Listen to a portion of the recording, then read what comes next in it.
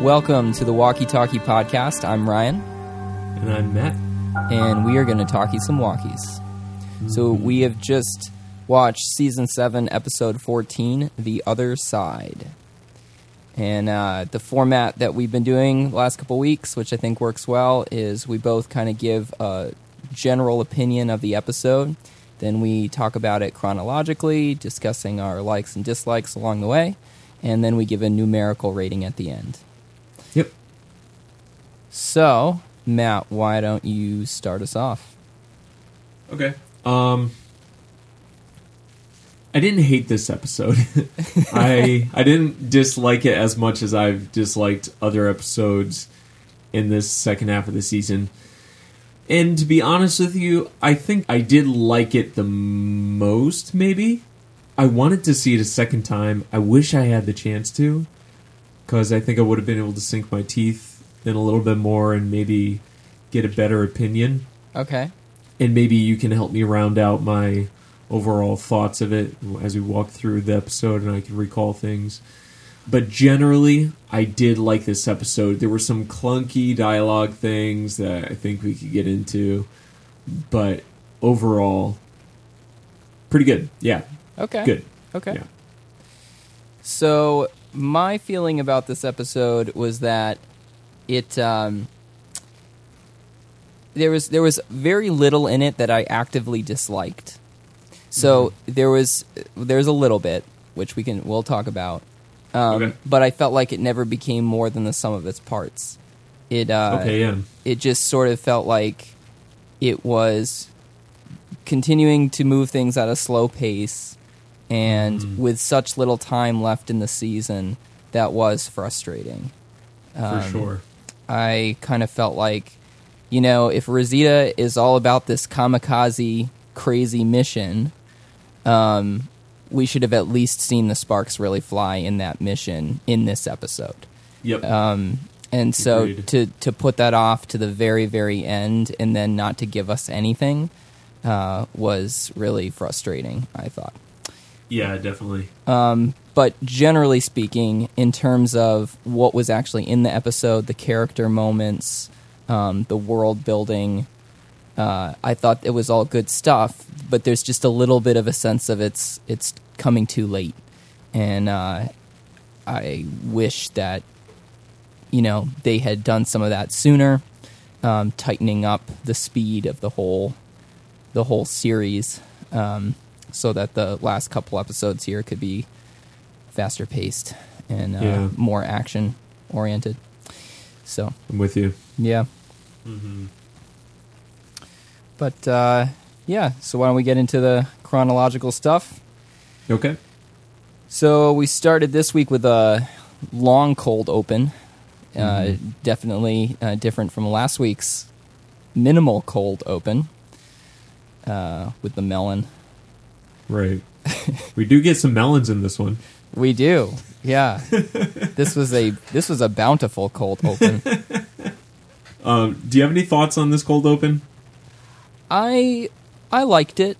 I thought Really? it was good to see, like, I don't know, I thought it was a good snapshot of what's been going on at Hilltop and the leadership that Maggie's taken on.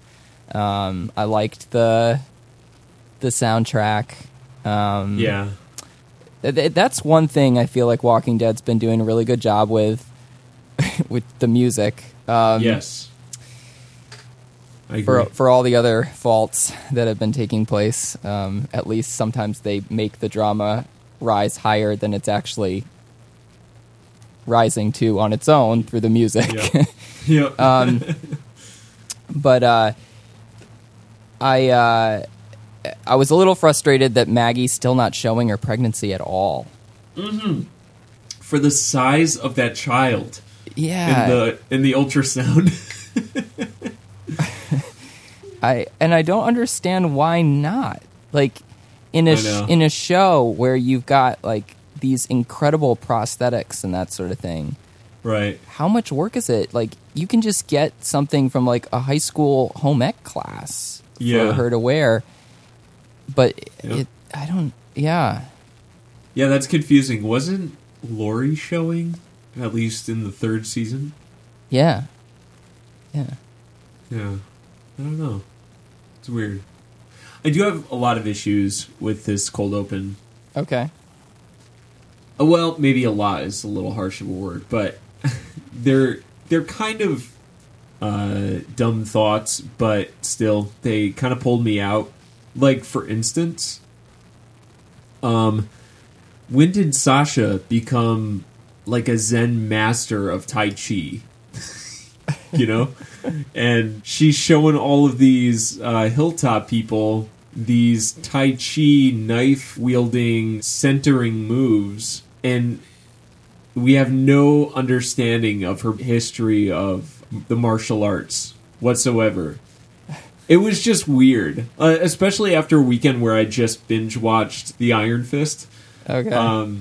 So, and they did it pretty poorly, too. Yeah. At least the martial arts aspect of it. I was kind of taken out. Like, I could expect Sasha to teach them maybe knife zombie slaying moves, or, you know, showing them how to wield a gun, or things like that. You know what I mean? But she's showing them these weird Tai Chi positions and moves with Bowie knives. It was just weird. It was weird.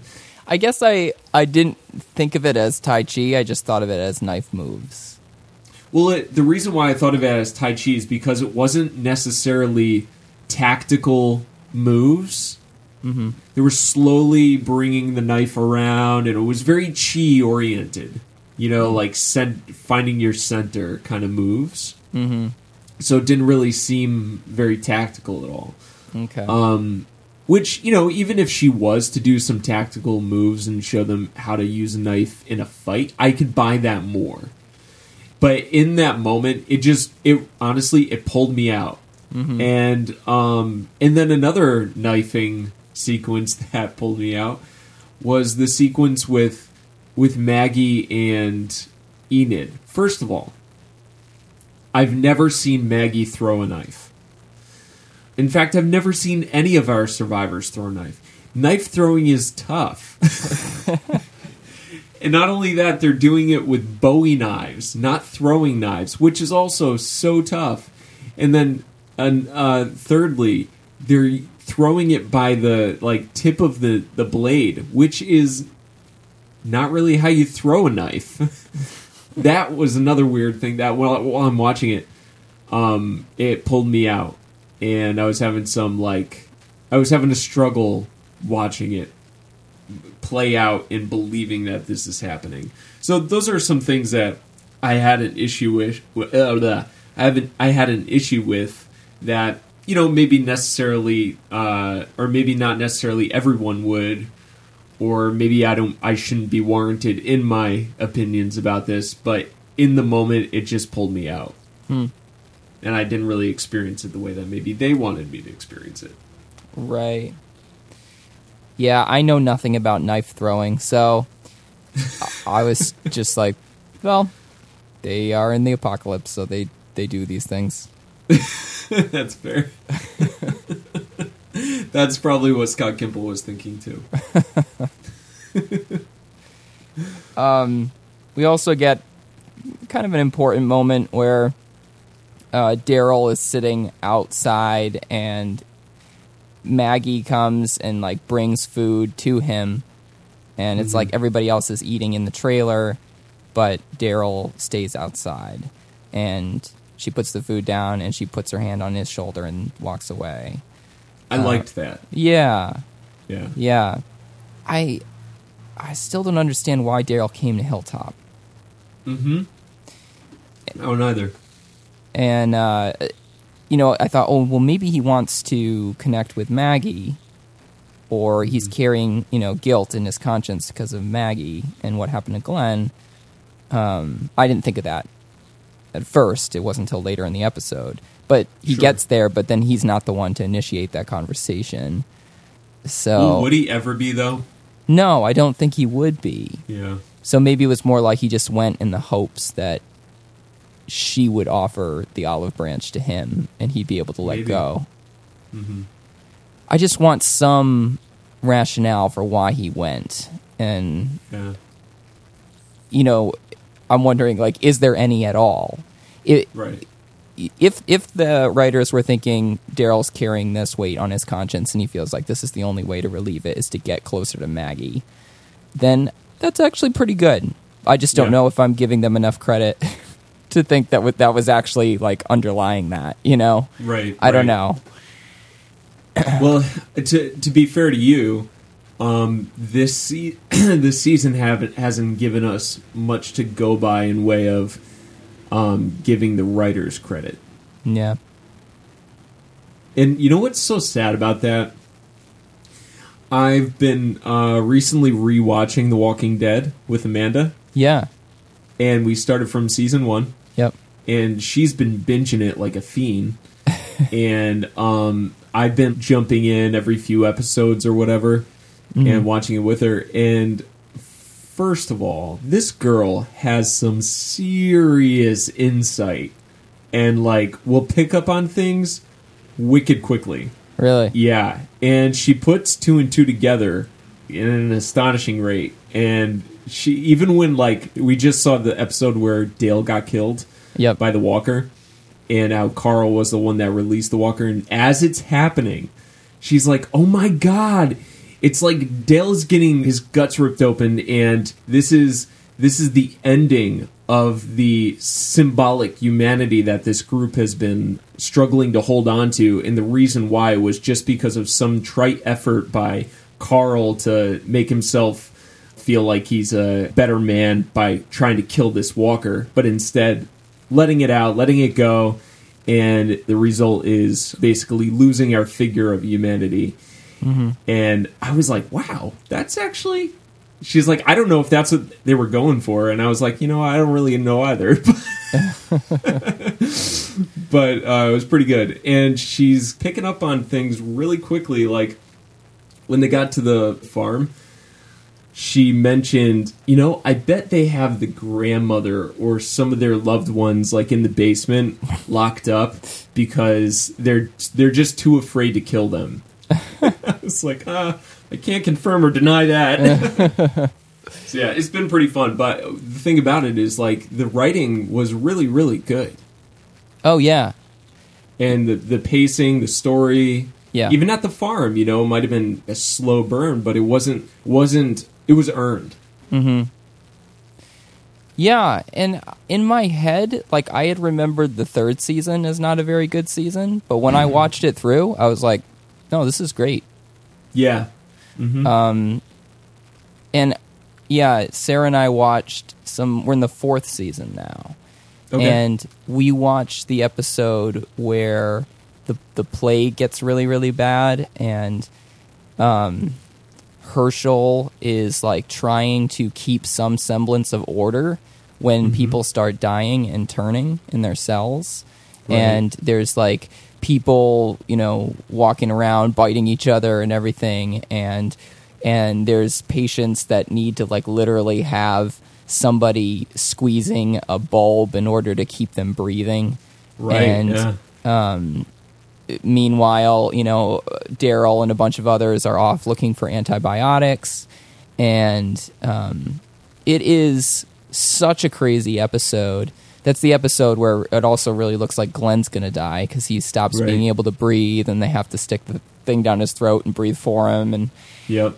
and it has this powerful, poignant moment at the end where Herschel goes and sits down in his cell, and he goes to like read his Bible, and he just starts weeping. And watching that episode, I thought, this episode was so powerful. It was so gripping. And it's not the 8th episode of the season. It's not the 16th episode of the season. Yeah. It's just somewhere in the middle. Right. And I feel like we don't see that anymore. No, we don't. We haven't. Yeah. It's like they do this wave effect where there's the high point at the beginning, comes down, and then it comes back up for the mid-season, goes down, comes back up for the finale. Yeah.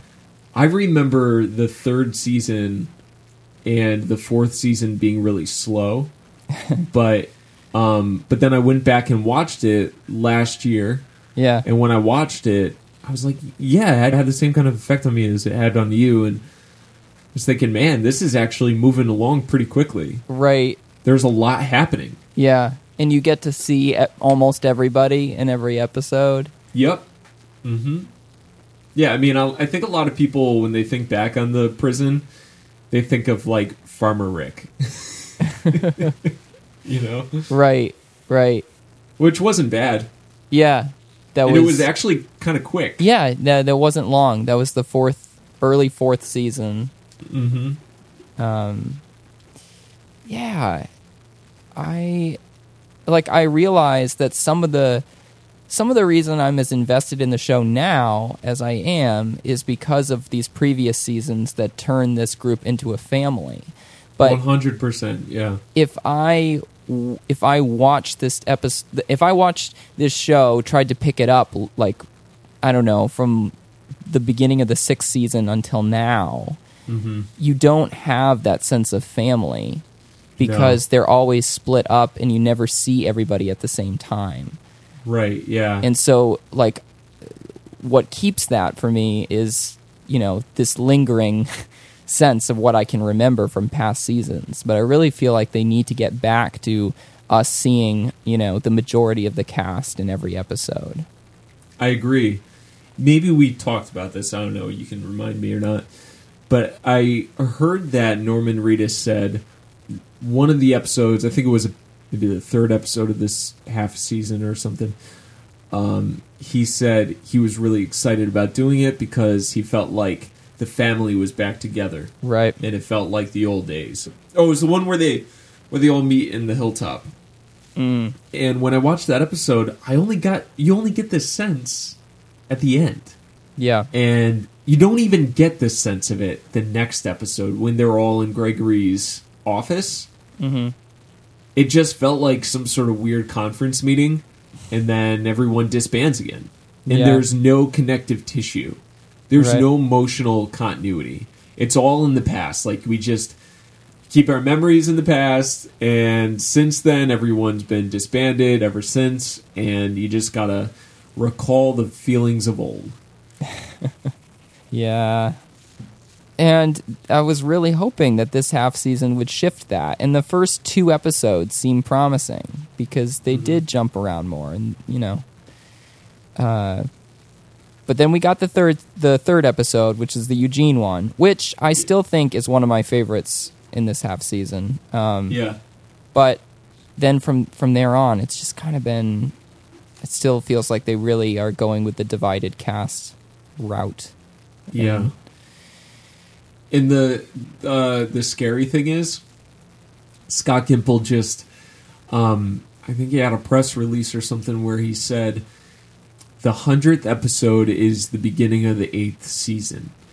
I have something cooking for the 8th season, and it's gonna be the stepping stone for something greater. Or something along those lines. I wish I had the quote because I want to read it. 'Cause it was very disheartening to me. Okay. Because I was thinking, wow, this should have been that stepping stone. Like the death of Glenn. Right. And all that. This should be the catalyst to get everyone together. Yeah. And get everyone to be a family again. Yeah. Yeah. I'm not looking forward to another 100 episodes of this. Well, there won't be 100 episodes of this if they keep doing it like this. Yeah, they couldn't. Yeah. It wouldn't last. No. Yeah. Yeah, I am a little surprised, actually, that Gimple's job isn't in jeopardy after this season. Mm-hmm. Because The Walking Dead shifted showrunners twice before him. Yeah. And what were the seasons? Again, remind me. so I think Frank Darabont did the first two seasons. Okay. And Frank Darabont, he's a superstar. He's the director of Shawshank Redemption and The Yep. Green Mile. And I thought he was a great fit for the show. Sure, yeah. And then I think his name's Glenn Mazzara did the 3rd season. And then I think Gimple has done from the 4th season on. And, I'm not interested really in bashing Gimple because I do think he handled, especially the 4th season really well, and the 5th season. I think those are great seasons. I do too. And I think that he did actually bring a lot of heart into the show, especially in the second half of the 4th season, I think it was, because that was when everybody was split up, and it felt like he was very interested in building up the characters so that we cared more about them. And I think I even remember hearing something about that on Talking Dead or something like that, because there were people who were complaining about the second half of the 4th season, but their thought was like, that's good. That's important time to invest in the characters so that you care more about them. And I thought it worked. Sure. And yeah, 5th season I thought was really great. 5th season moved surprisingly quickly. Like we all like expected the whole thing with the Terminus people to last like the whole season, but by the 3rd episode, they were done. Yeah. Then on to Gabriel. Yep. Yeah. To Gabriel, and then everything with Alexandria, and so, but somewhere I think in the 6th season it started to feel like the pacing was getting a little off, and right. It's got to be hard to sustain a vision and keep up that consistent creativity, high quality season after season. And but yeah, it's not easy. Yeah, no, I'm sure it's not. So I just hope that if he's keeping his job for the 8th season, as it looks like, that he's able to recapture some of the magic of his earlier seasons. Mm-hmm. Because yeah. No, yeah. Go ahead. He has shown himself in the past to be a good showrunner, a decent showrunner. Unless there were other people who were making that work in the past. But yeah, that's my thought, because before then he doesn't have much credit to his name as far as storyteller goes. Yeah, and so I wonder if, he's been a producer, and so I wonder if he took the title during like this maybe interim period of trying to find another showrunner after the 3rd season, and just kind of giving him that name, but then realizing that they can't find another showrunner, perhaps just letting him sink into that role by the 5th season or the 6th season. I'm still having issues with the pacing in the show, so yeah. Oh yeah. Me too. Anyways, you want to move on? Yeah, I'm sure we can talk more about pacing issues when we get to the end, because we'll have to talk about what's coming. So, we get a little bit of conversation between Maggie and Jesus. We find out a little bit about Jesus. He grew up in a group home, and I laughed when he said, "When I was first here, I was never here." Oh my God. It's the clunky dialogue. Here's not Here's here, not Matt. here. Here is not here.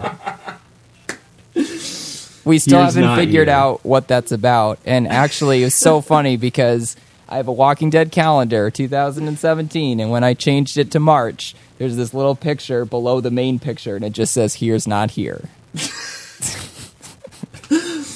Oh God, here's not here. You can go but not go. Matt, did you know that today is not today? I knew, but I didn't know.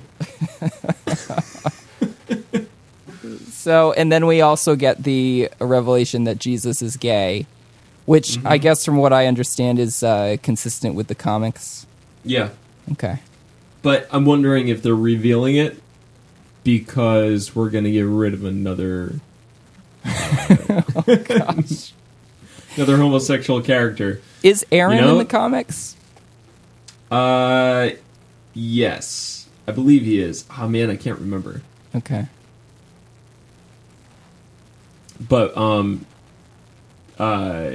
typically whenever someone comes out on this show, or we get a new minority character on the show, someone goes.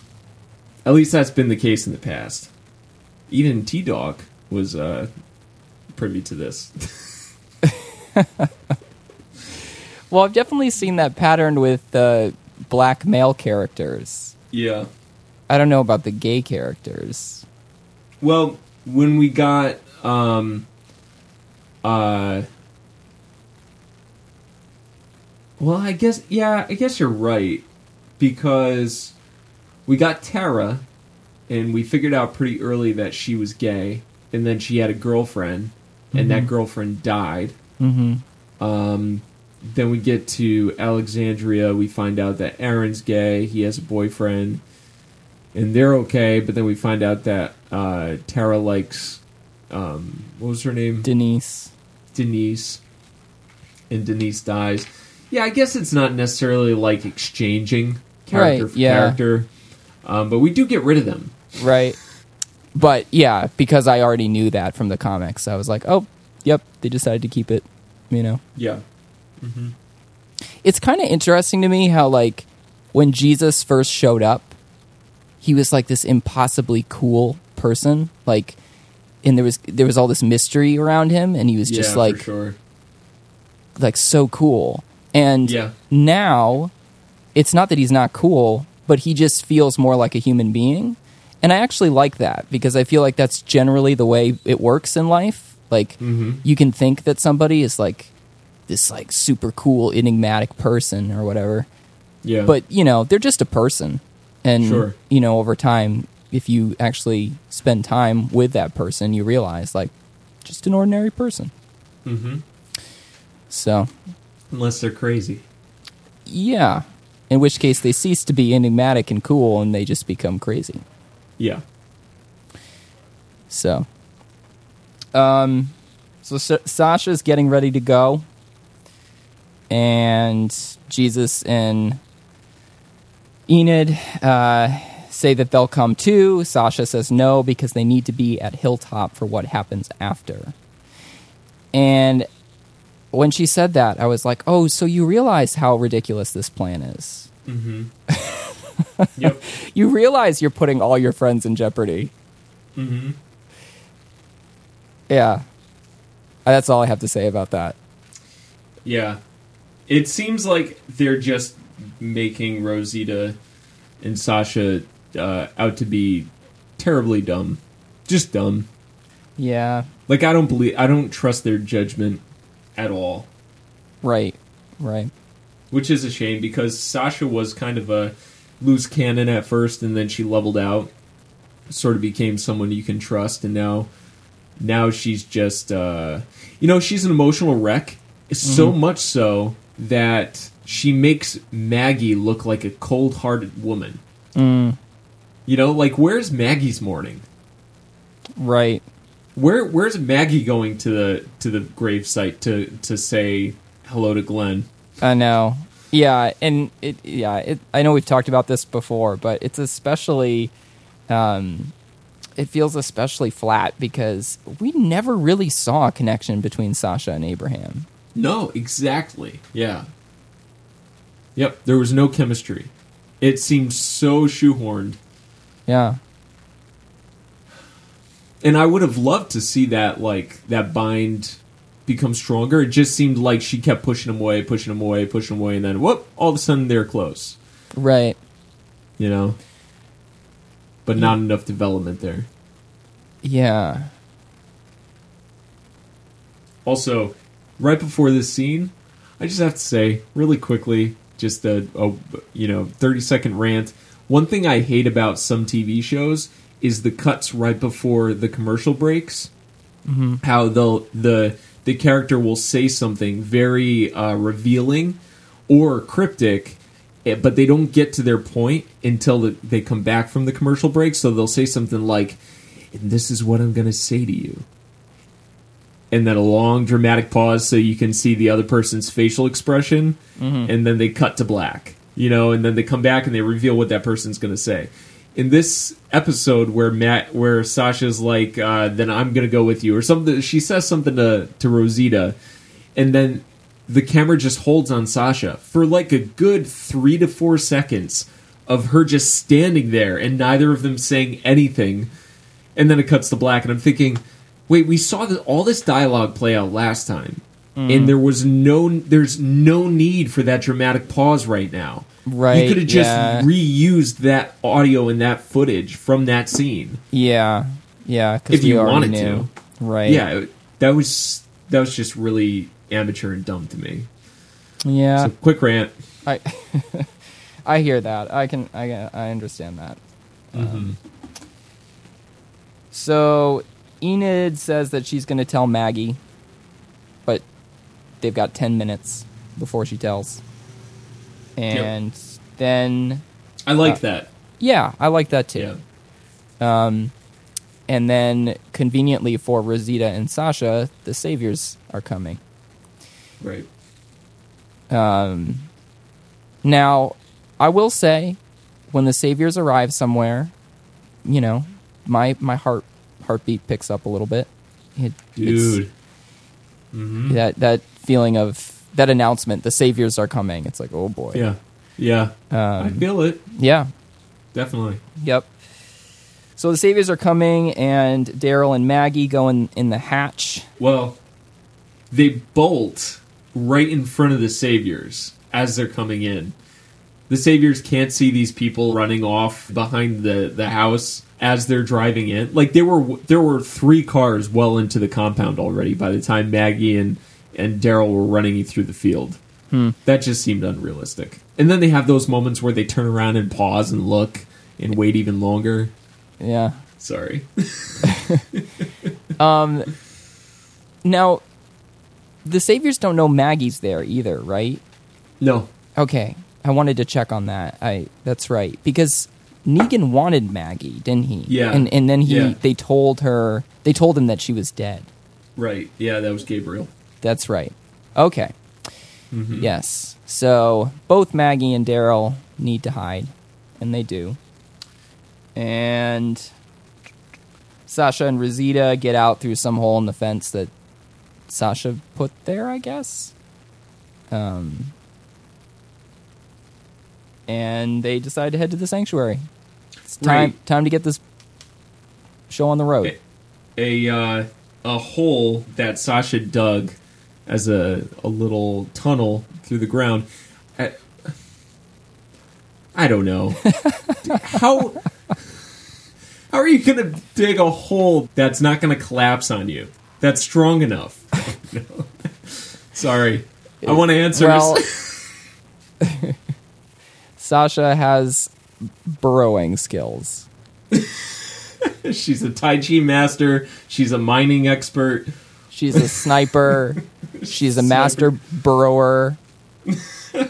But the group She's doesn't. a necklace maker. But the group doesn't need her. They need Rosita. Right. Well, Rosita's a mechanic and a demolition expert. She's got her things. So yeah, Rosita sees Sasha's necklace, which Abraham gave to Sasha, which Rosita gave to Abraham. Yeah. So she's like, yeah, you like that? I made it. Okay, Rosita. Get it. Did you remember that necklace? Yeah. Okay. I had a vague memory of it, but... Okay. I do like that the show makes reference to stuff from, like, multiple seasons ago. Yeah, I do too. I just wish that I remembered the things that they referenced all the time. That's a fair thing to need. So, Sasha and Rosita talk about their plan. Rosita, of course, is being frosty. She doesn't want to get to know Sasha. Yep. And so then Sasha talks about how, they should shoot from a distance, because I guess there are some buildings where they could conveniently shoot from a distance. Yeah. And she very reasonably proposes that they try to kill Negan while still staying alive. Yeah. And but Rosita thinks that if they miss from a distance, they won't have another chance. Which is idiotic. Yeah, as if when you're shooting up close and you miss, you will have another chance. Exactly. It seems to me Stupid. you're more likely to have a chance if you can get away. Mm-hmm. Yeah. If you get caught, you're dead. Or you're not dead, but you're enslaved. You are dead, but not dead. Mm-hmm. They're gone, but not there. And, I mean, Sasha says to Rosita, point blank, what's wrong with you? Yeah. Which I appreciated. Yep. And Me too. makes the point, if we're alive, we get another go. We get to try again. Mm-hmm. So at least Sasha tried to bring a little bit of rationale. Yeah, she was making sense when Rosita wasn't, but at the same time, there were points where Sasha was making no sense. Yeah.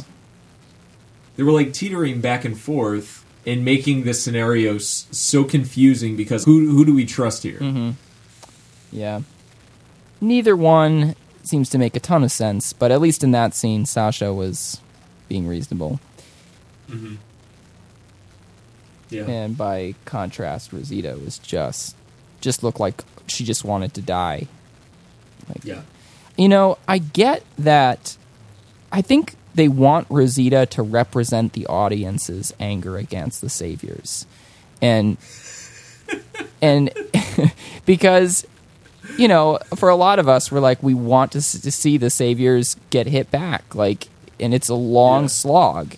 And we know we're going to have to wait at least until the finale for anything to really happen. But Rosita is like, no, now, no more excuses. But instead of it feeling like, yeah, Rosita, I get you, there's more just a feeling of, yeah, but that's not going to work. Yeah. And you're gonna mess up the plan. Yep. Yeah, it's kind of insulting to us. We're Rosita? Yeah. Really? Thanks a lot. So, Enid attempts to distract the savior with veggies. No, use the whole word, vegetables. We've got time. But that doesn't work. He still goes down the hatch to where Maggie and Daryl are. I did feel some genuine suspense here. Sure. Yeah. Yeah. Dr. Harlan is taken by the saviors, and we find out that the doctor that died was his brother. The doctor at the sanctuary. Yeah, which we knew a while ago, right? Did we? I mean, I thought we knew last half season. Oh, if we knew, I missed that. Because of the name drop with the guy at the hilltop, then we knew the guy at the... It might be because I have closed captionings. I watched the show with closed captionings. Yep. So I always see the name. So maybe I just put two and two together. Okay. But I thought they made that reveal. Okay. Yeah, if they did, could be if wrong. they made the reveal, I completely forgot about it. So Mm-hmm. I was surprised by that. That's fair. Yeah. Oh, I laughed because that moment when they looked in the crate, and you know how the crate was filled with all that aspirin? Yeah. So on my TV, I couldn't quite make out what that was. Oh, really? Yeah, So it you're just looked like- Why is there... Like a bunch of boxes of candy from the movies or something. And I was like, oh, it's another one of those moments where the camera lingers on something and I can't tell what it is. But on second watch on my computer, it was pretty clear. So Sure, yeah. How thoughtful of them. Yeah, right? Yeah. I loved the scene where Simon gives him that quadruple expression. Right. Yeah. I've been told I have a very expressive face. Yeah. I love how patronizing he is. He is a great villain. He is very good, yeah. I agree. He puts almost all the other saviors to shame. Like, he almost makes a better Negan than Negan. Like, I would say this guy is Negan's older, more vindictive brother. Yeah. You know? Yeah. He's the guy that, like, Negan learned from and became the face of the saviors, where this guy's like, I'll let you do it. But I want to have fun. Yeah. Yeah, no, he's definitely good casting. And Yep. yeah. And I do think that if Negan were to be taken out, that he'd be a risk of becoming the new Negan. Yeah, he's formidable for sure. Yeah. Gregory and Simon talk. I liked this moment. Just because I thought like the two of them, there was tenseness to it. Like there was like I wasn't sure if maybe Simon was just gonna stab him right then and there. That wouldn't make me feel tense. Oh, I was afraid that he was going to give up Daryl or Maggie.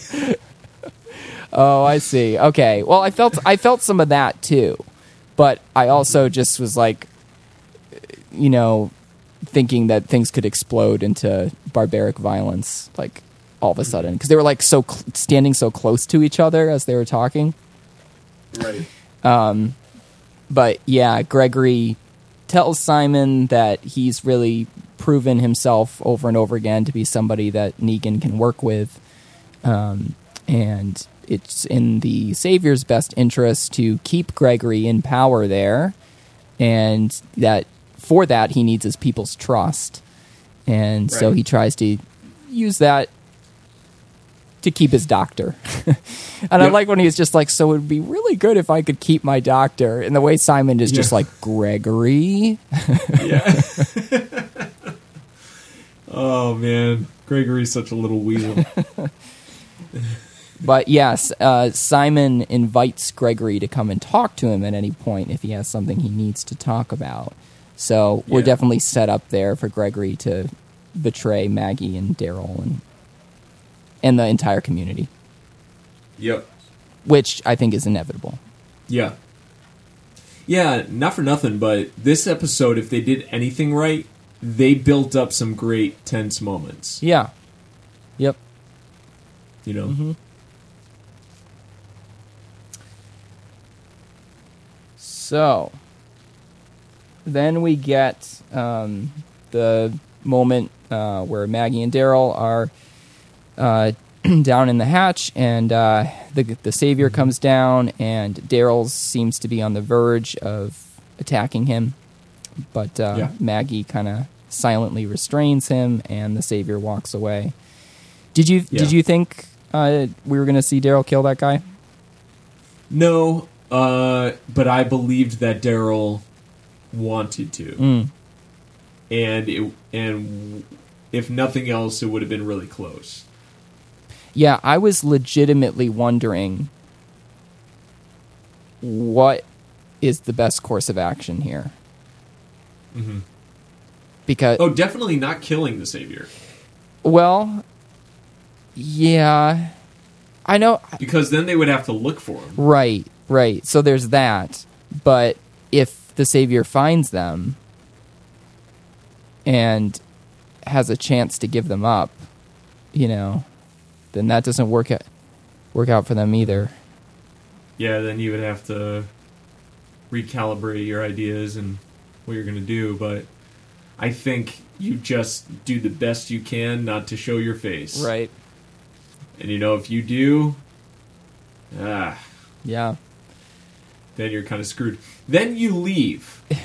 You know, you knock him out and you leave. Yeah. So there's no evidence that you're there, but the Savior isn't dead, so no one's blood is on the Hilltop's hand. Right, yeah.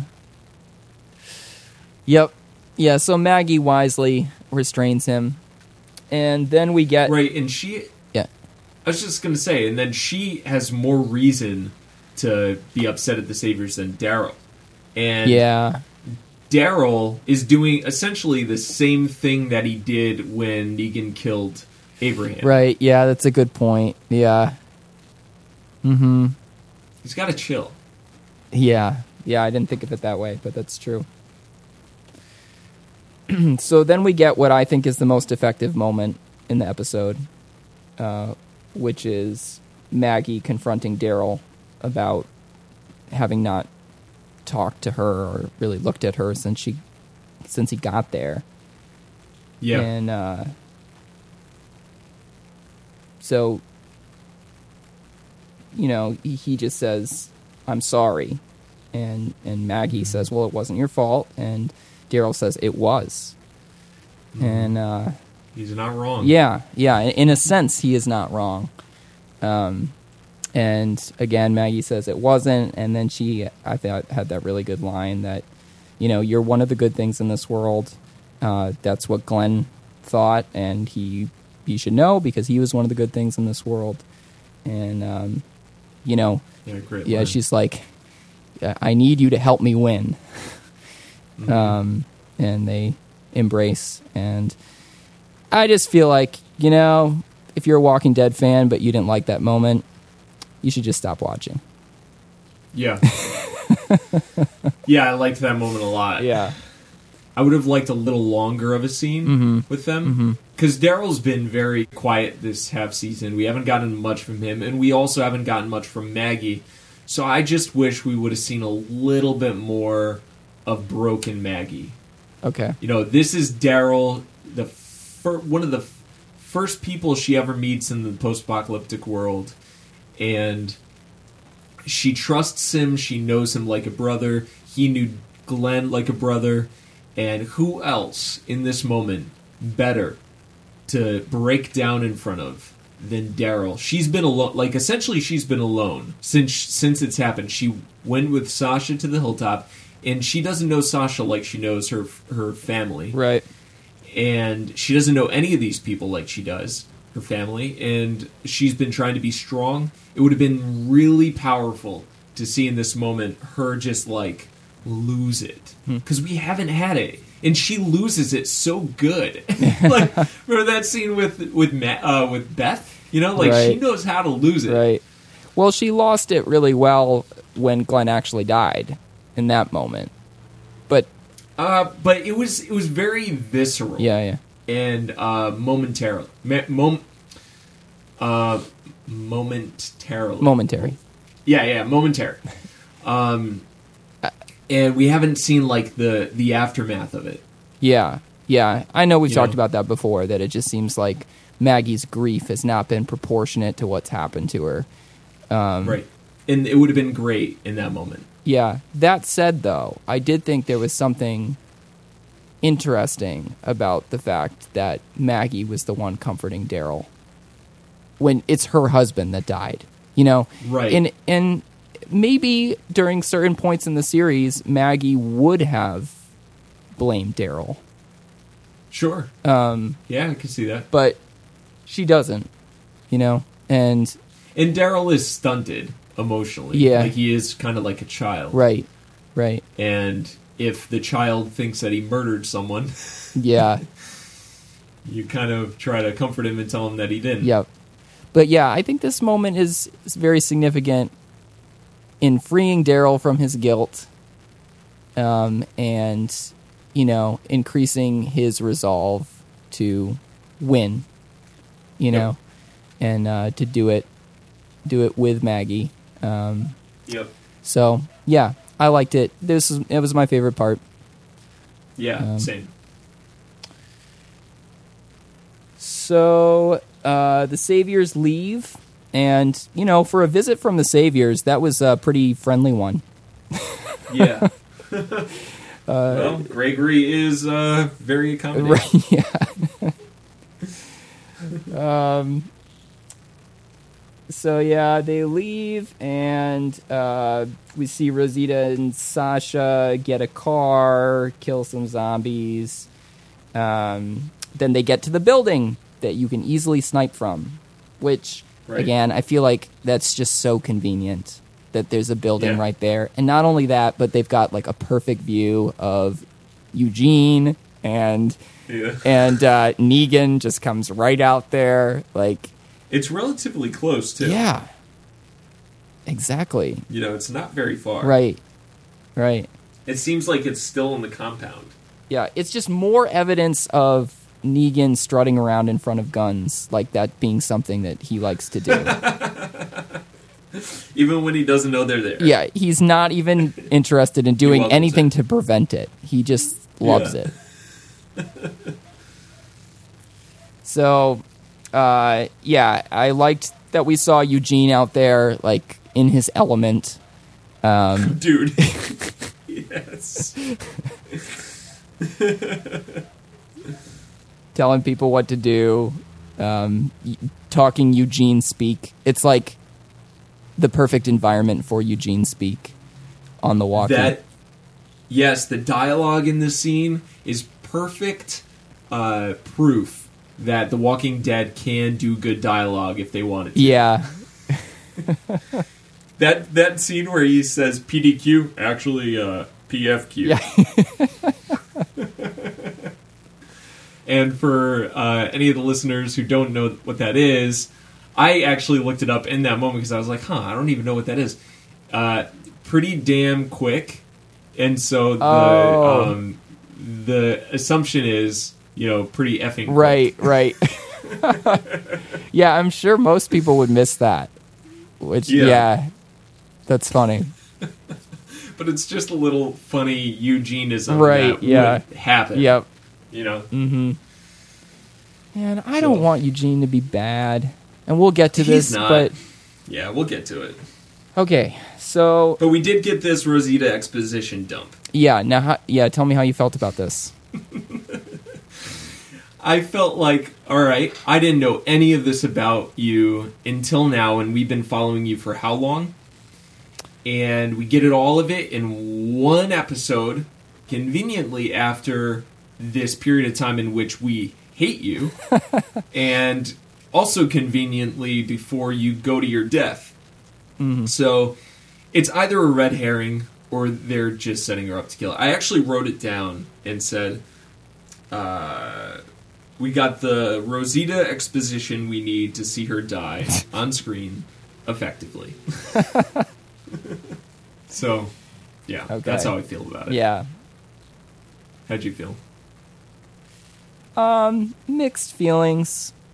I felt like as far as character moments have gone for Rosita, this is definitely like one of her best, if not her best. Like I felt like the actress was able to like do more than she's ever done, and it was a relief to see her soften a little bit and open up, and it felt pretty genuine. So I liked that.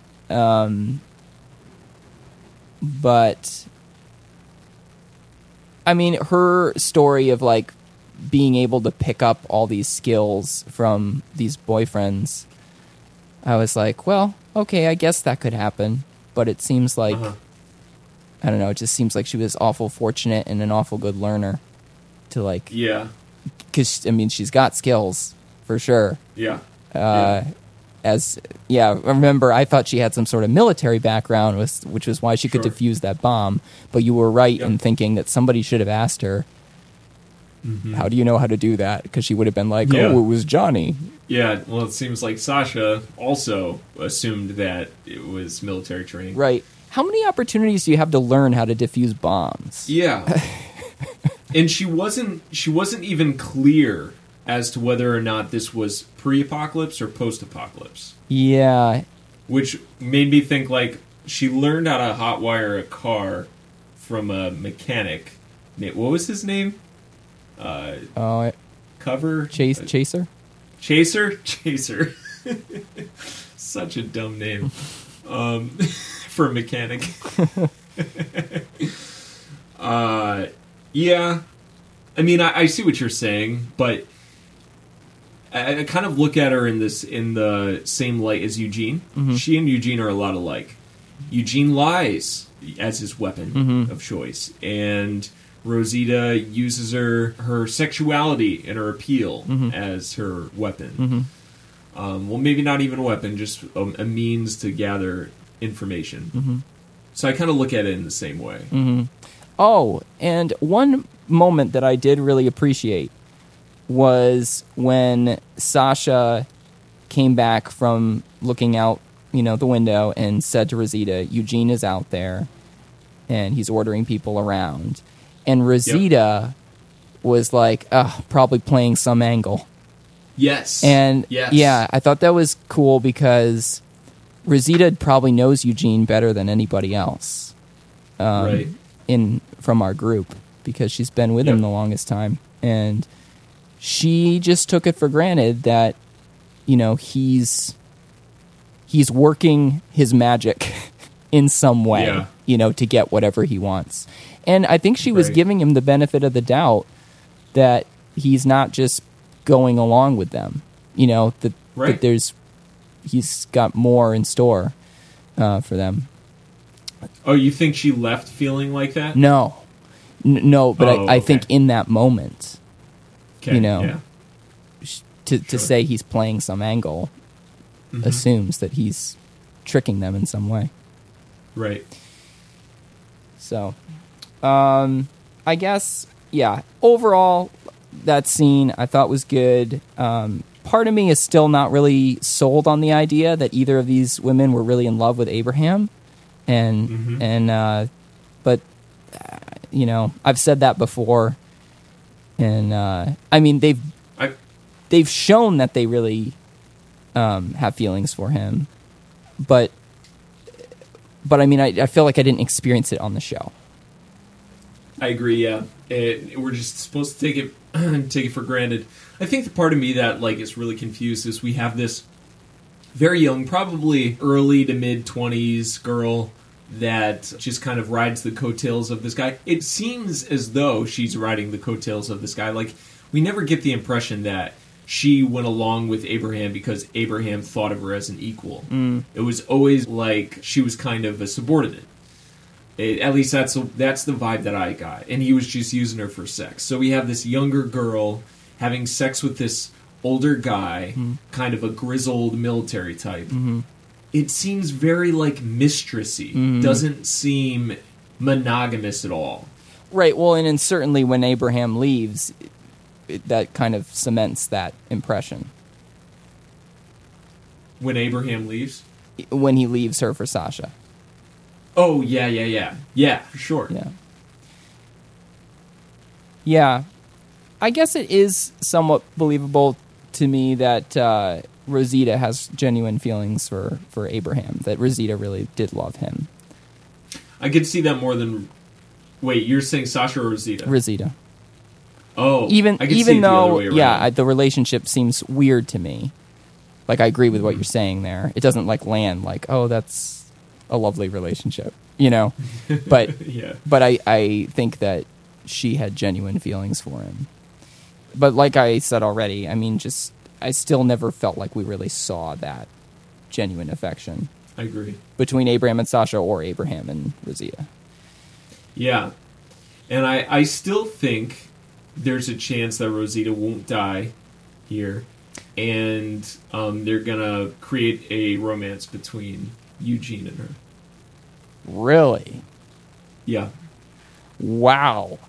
That would be very unexpected on my end. Have I not talked to you about that before? No. Oh, really? Oh, yeah. I've been thinking that for a while. Well, we'll see. We'll see. I'm going to let you predict that, and I'm not going to say that I agree or that I don't agree. I'm just going to see what happens. That would shock me. Sure.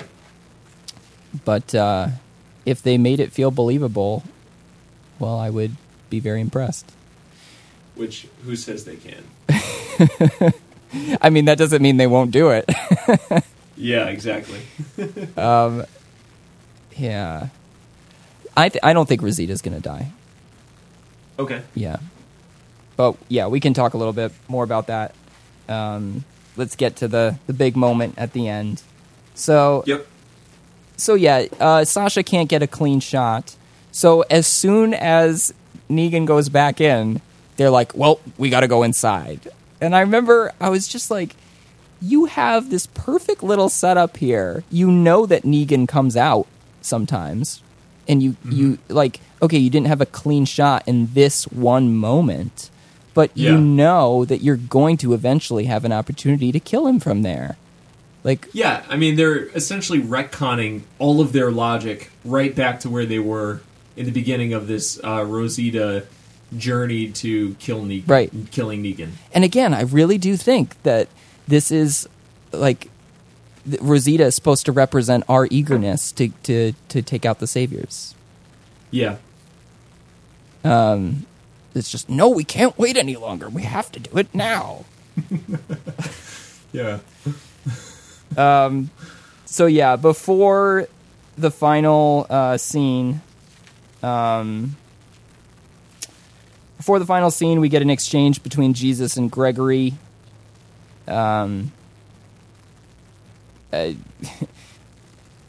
Gregory says, oh yeah, Jesus says something like, oh, I'm surprised you didn't kneel again. Like, basically, thanks for giving them our doctor. And Gregory says something about, like, well, he threatens Jesus, and then he says, well, I look out for my friends, and I've realized we're not friends. Right. Totally a threat. Yeah. Yeah. So Gregory's not even hiding anymore that he's a slime ball. Mm-hmm. But he doesn't even have the spine to back up his own threat. Right, yeah. Okay, so now, like I said, nothing in this episode really upset me deeply, like last episode when Morgan killed Richard. Right. But there was the sense of, like, come on, let's get to it. Let's get to it. Mm-hmm. Let's get to it. Yeah, 2 more episodes left. Come on. Right. And so we get to it. We get, like, 2 minutes of getting to it. And then the episode is over. Yeah. That's when I thought that the episode still had more time. At that point, I was like, okay, we're getting somewhere. Right. And then all of a sudden it ends. I'm like, wait, what? So, Eugene talking to his savior in his Eugene speak, always entertaining. And then the savior gets shot by Rosita and Sasha. And, yeah, here we get a big conversation point, which is Eugene's reaction. So they try to break Eugene out, and he's like, I didn't ask you to come. And... okay, this confused me because when I was watching it the first time without any closed captioning, I thought that Eugene said, you're either in or out, and then ran away. But the closed captioning said, when I watched it the second time, people got to be en route. Yeah. Is that? Yeah, I remember that. Yeah, so those are 2 very different things. And I guess I should assume the closed captioning is right.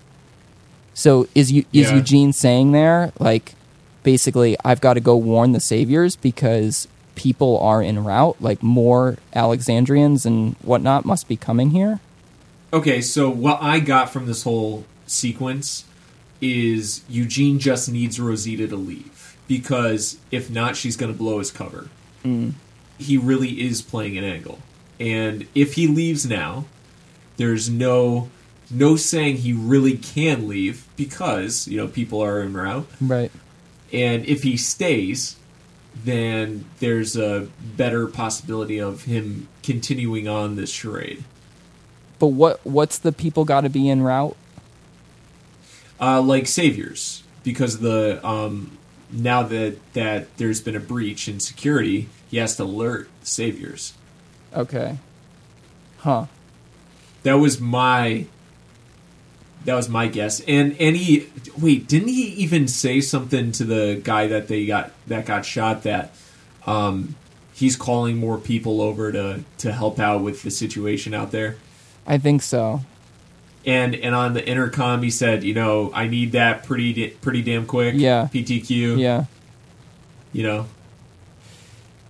So it's interesting to me that you saw this moment as you did not see it as a confirmation that Eugene really is Negan.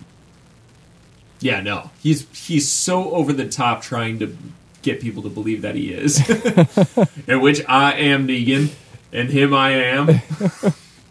Because, of course, when we talked about Eugene's episode, like, really wanted Eugene not to be Negan and really wanted to have faith that he had, like, a long plan here.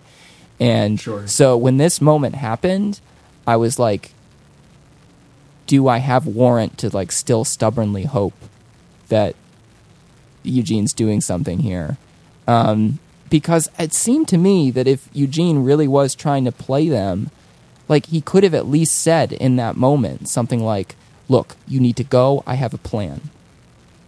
You know, but instead he just acts like, I didn't tell you to come here, and drama. Yeah, and I don't know if that I still don't quite understand what that people got to be en route thing meant, but whether he said people got to be en route or people got to be in or out, neither seems to reflect very well on him, because it seems like he's either saying, like, either got to be in or out, and I've decided that I'm in with the Saviors, or he's saying people got to be en route in the sense that, like, there must be more of you coming, and I have to go warn the Saviors. Yeah, I didn't see it that way. Okay. Either he needs to get more people there because of the issue, and he needs to continue this ruse, or he, the people that he called on the walkie-talkie is still en route to get there. Okay. You know, in a lot of spy movies and a lot of movies where there's black ops and covert operations and stuff like that, when there's that moment where the other side finds the person who is on their side playing the other side, and they have that chance to say that they're not bad, they still play up the bad role, right? You know, just to get them to believe. And I think it's the same thing here. It's just a trope. You know, it's not bad writing, it's not good writing, it's just, you know, they're rehashing what's been done. Yeah. And I really do think that Eugene is playing an angle. He is not a part of the Saviors, but all in all, Eugene is just a survivor, and he's trying to survive no matter what. Right. You know, and if that means him staying at the Saviors camp for now, it's, you know, his best opportunity. And really, like, he's on the high life right now. Yeah. You know, he's ordering people around. He's got his Grimbly gunk in his pocket. He's, you know, eating in the pickles. Eating the pickles. They're using his method of fantastical molten metal. Physics defying. Yeah. So, yeah, I think for Eugene, he's just surviving. Mm-hmm. Well, it seems to me that this can play out a couple of ways from here. Mm-hmm. So, okay, one possibility is Eugene has just sort of decided to go along with the Saviors in order to survive. He doesn't have any plans to, like, hurt them in any way. And he's just, like you said, living the high life. If that's the case, it's possible that this encounter with Sasha and Rosita will lead him to reevaluate what he's doing and do something heroic. Especially if, you know, Sasha, whatever's going to happen to Sasha now that she's inside. And, of course, he knows her. So, and, of course, another possibility is that he's got a plan, and he's upset that they're probably going to ruin it now. Yeah. Everyone's got plans, and everyone's worried about their plans getting ruined because no one talks to each other. Mm-hmm. Yeah. But communication is lacking in the post-apocalyptic world. But I will say that if Eugene ends up just, like, being full-on Savior, that's going to be a major disappointment for me in a season already with multiple disappointments. Yeah, and they would have to change the comics in order to be able to do that. Okay. Which, in this season, it seems like they're doing everything they can not to change the course of the comics. Okay. At least certain aspects. It even looks like they're doing that thing that we talked about last week with Sasha and Michonne. Right. Okay, so although we are not convinced that Eugene is a sellout, Rosita is in that moment because, she's just like, what a coward. Yep. So then Sasha's working on, like, undoing the fence, and she gets through, but she, like, I don't know, makes it so that Rosita can't go through. And then she says... She locks it back off. Yeah. Then she says it's going to be... they still need you. And she runs in on a suicide mission. Mm-hmm. What do you think of that? I think it was counter to what Sasha had been planning all along, which was sniping him. Right.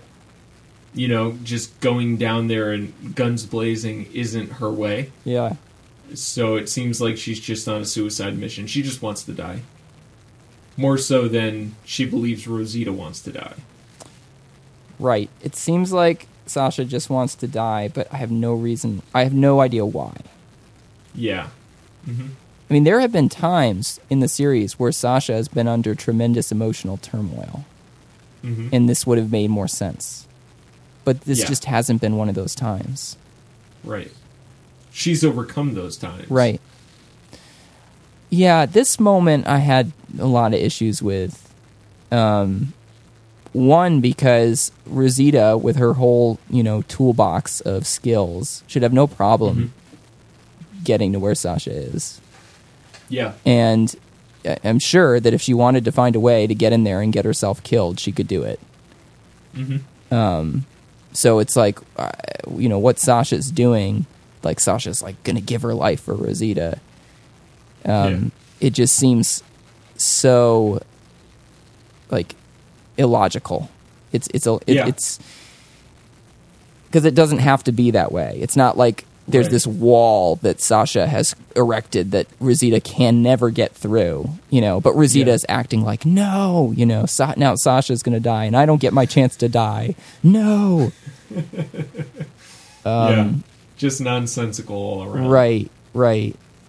And just why Sasha would do that, like, I don't really understand. Yep. So you seem very confident that Sasha is going to die? Yeah, I think I'd say I'm like at 80%. Mm-hmm. Yeah, I would say I'm definitely concerned for her. I'm going to keep my prediction that no one's dying this half season because I already said multiple times I would. She's cast in the new Star Trek TV show. Did you know that? Mm-hmm. Yeah. Yeah. But maybe they'll pull a Heath with her. Well, who's to say Heath's not dead? He might as well be. Wait, who's Heath? No, Heath's not dead. That's what the finale's going to be. It's going to be the story of Heath. Heath found another group with even more guns. Oh my god. And then we don't see him bringing it to the survivors until season 8. And that's the 100th episode where Heath reveals all these guns to our survivors. Well, actually, Heath has been on Mount Olympus.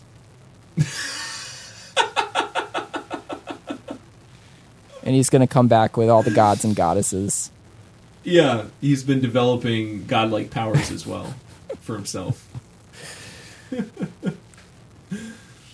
Oh, man. So, but yeah, I did hear about Sasha being on the new Star Trek, and that's a network TV show. So yeah, I'm sure they make like 20 plus episodes, and it's a huge commitment. So yeah, it does seem kind of like the writing's on the wall that Sasha's going to die. Yep. And I like Sasha. I don't have a strong emotional attachment to her, which is, I feel like I should because she's been around for so long. Right. But yeah. Yeah, I feel the same. I feel more of a strong emotional connection to Aaron. Yeah. I feel about as connected to Sasha as I do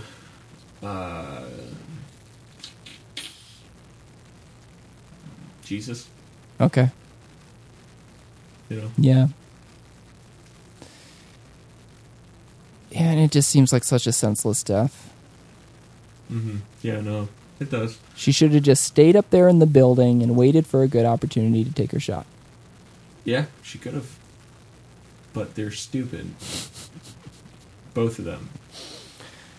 Yeah, and we don't need everybody to, rise up in this big war. We just need to, stash some of those 60 guns there in that building and just have, rotating watch of different people going there and waiting for the chance to take a good shot. Eventually, there's got to be a chance. Yeah. I mean, as far as Negan goes, he's always putting himself in as a human target. Yeah. Yep. So, get to final scene? Yeah. Final moment. Is it Daryl or Dwight? It's Dwight. Is it even a question? Well, I mean, they definitely tried to throw us because Daryl asked, I forgot to mention this, that Daryl asked where's Sasha and Rosita. Yeah. Making it sound like he was about to take off to go find them. Which makes it a little bit more obvious to me that it's not. Right. Daryl. Right. Yeah. The thought never even crossed my mind that it could be Dwight until... Oh, really? Yeah, well after I watched it. I just... Oh, you thought it was Daryl? Yeah, I just assumed it was Daryl. So, assuming it is Dwight, what do you think is going to happen?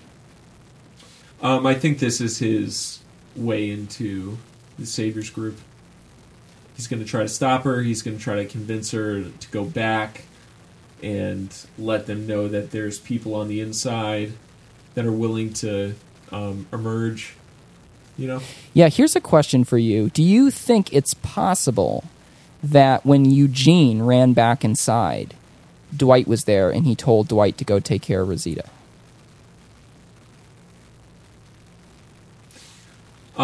If that's the case, he got out there pretty quick.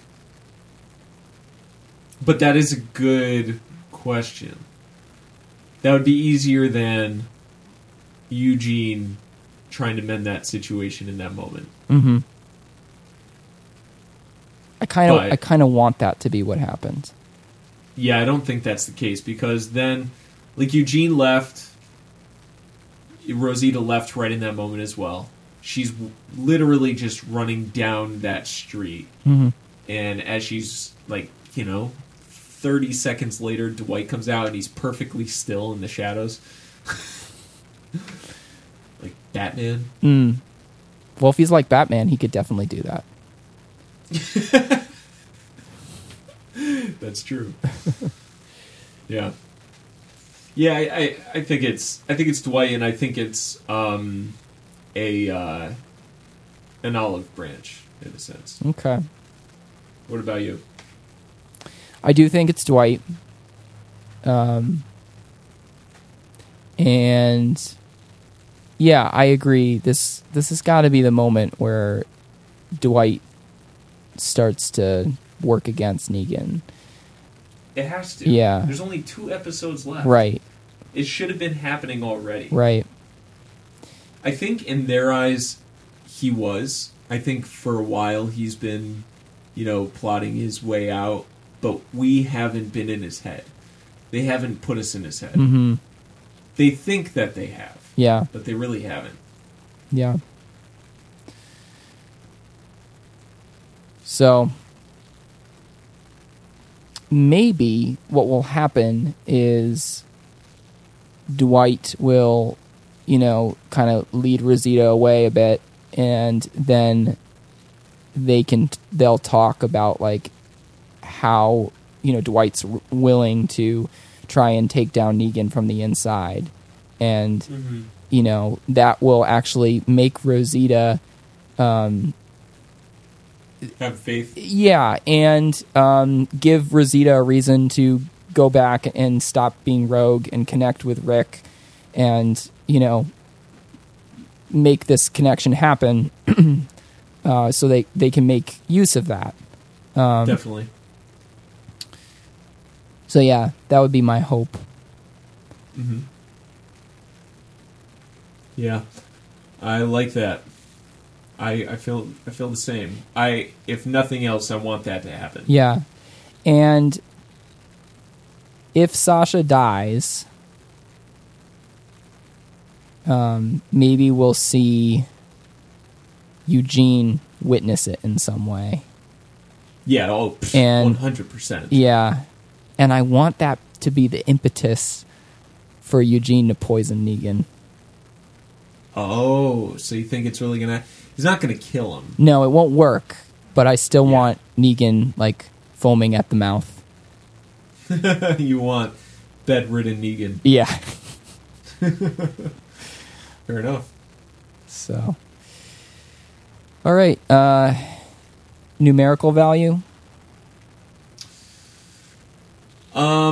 There were good enough things in this episode to teeter over 6.5 for me. Mm-hmm. So I think I'll give it a solid 7. Okay.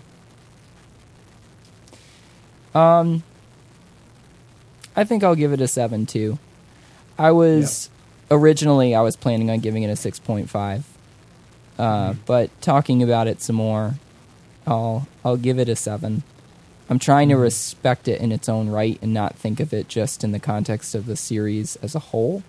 Because when I think of it in the context of the series as a whole, it's kind of a frustrating episode. But when I just take it on its own, then I have more sympathy for it. I can appreciate it more.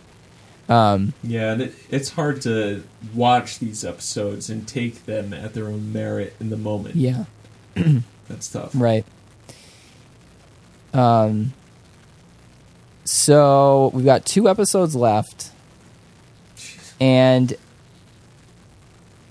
so help me, if they give us another cliffhanger before any actual war has started, or just when the war is just beginning, kind of the way this episode ended, I'm gonna be really upset. And I feel like the audience as a whole is really, that's gonna cause irrevocable harm, damage. Yeah, I agree. It'll drop the ratings. The little bit of love that the fans have for it right now will drop, and I think, if nothing else, it'll be a good thing for The Walking Dead. Mm-hmm. Maybe it'll get their act together if they don't get canceled.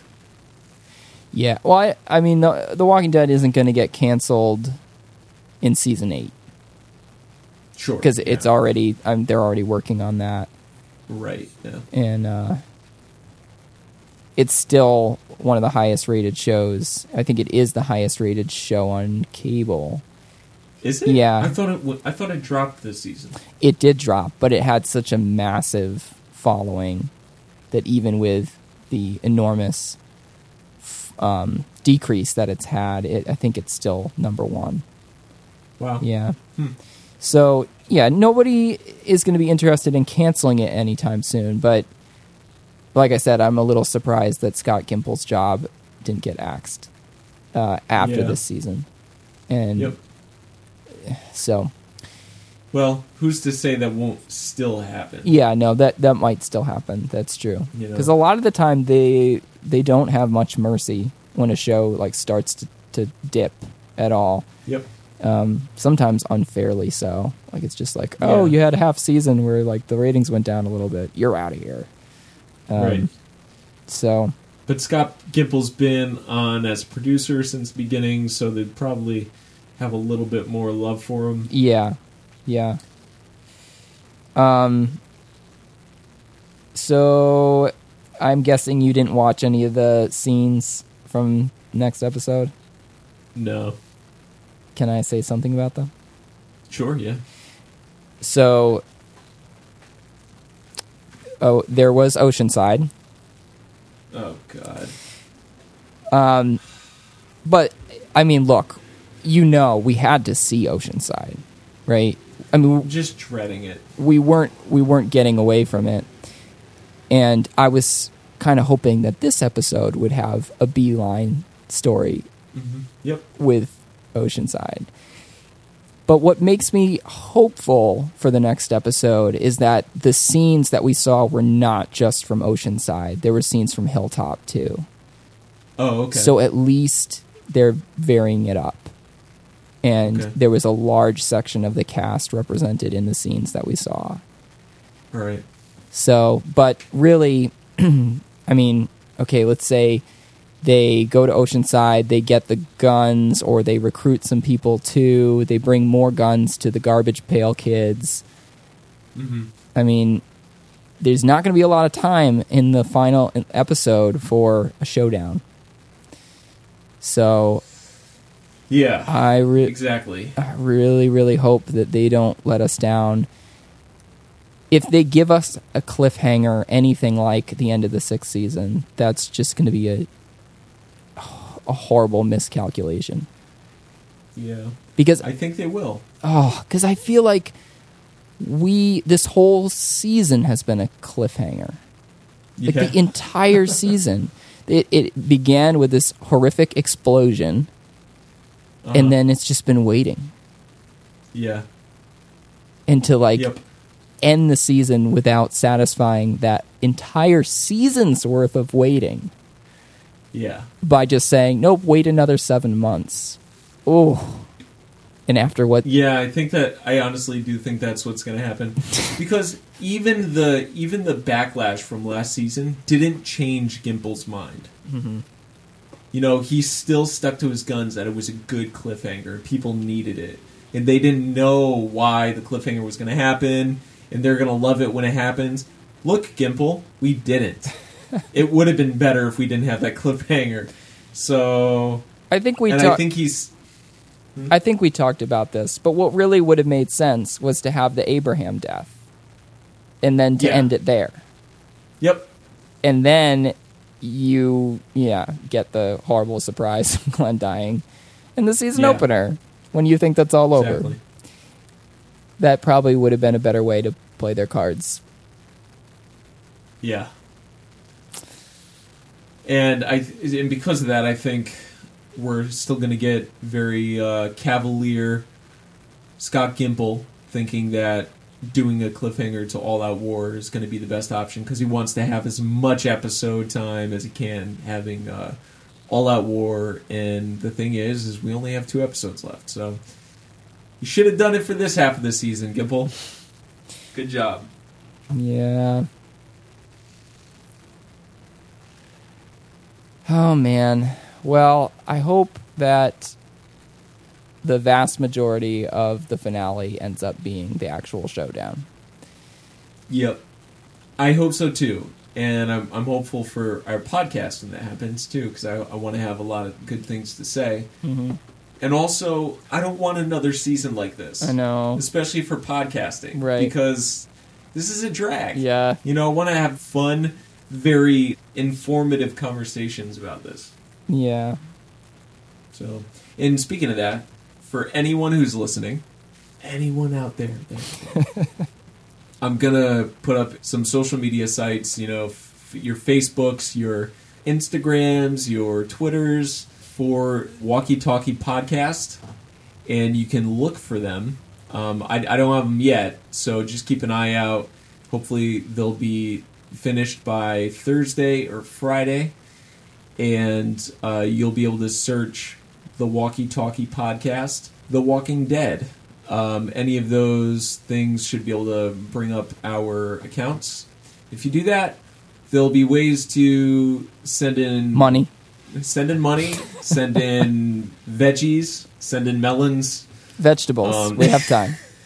So send in your questions, which would be great, because if we don't have anything fun to talk about between us, then we'll have fun things to talk about with your questions. And I realize this is basically asking my mom and 2 other friends to mail in questions. But, you know, if you do it, then we have things to talk about. So, yeah. there it is. All right. Our marketing. And I'll be able to market it better next week because we'll have the accounts. Sounds good. Yep. All right. Well, until next time in Oceanside. Good grief. Signing off. Over and out.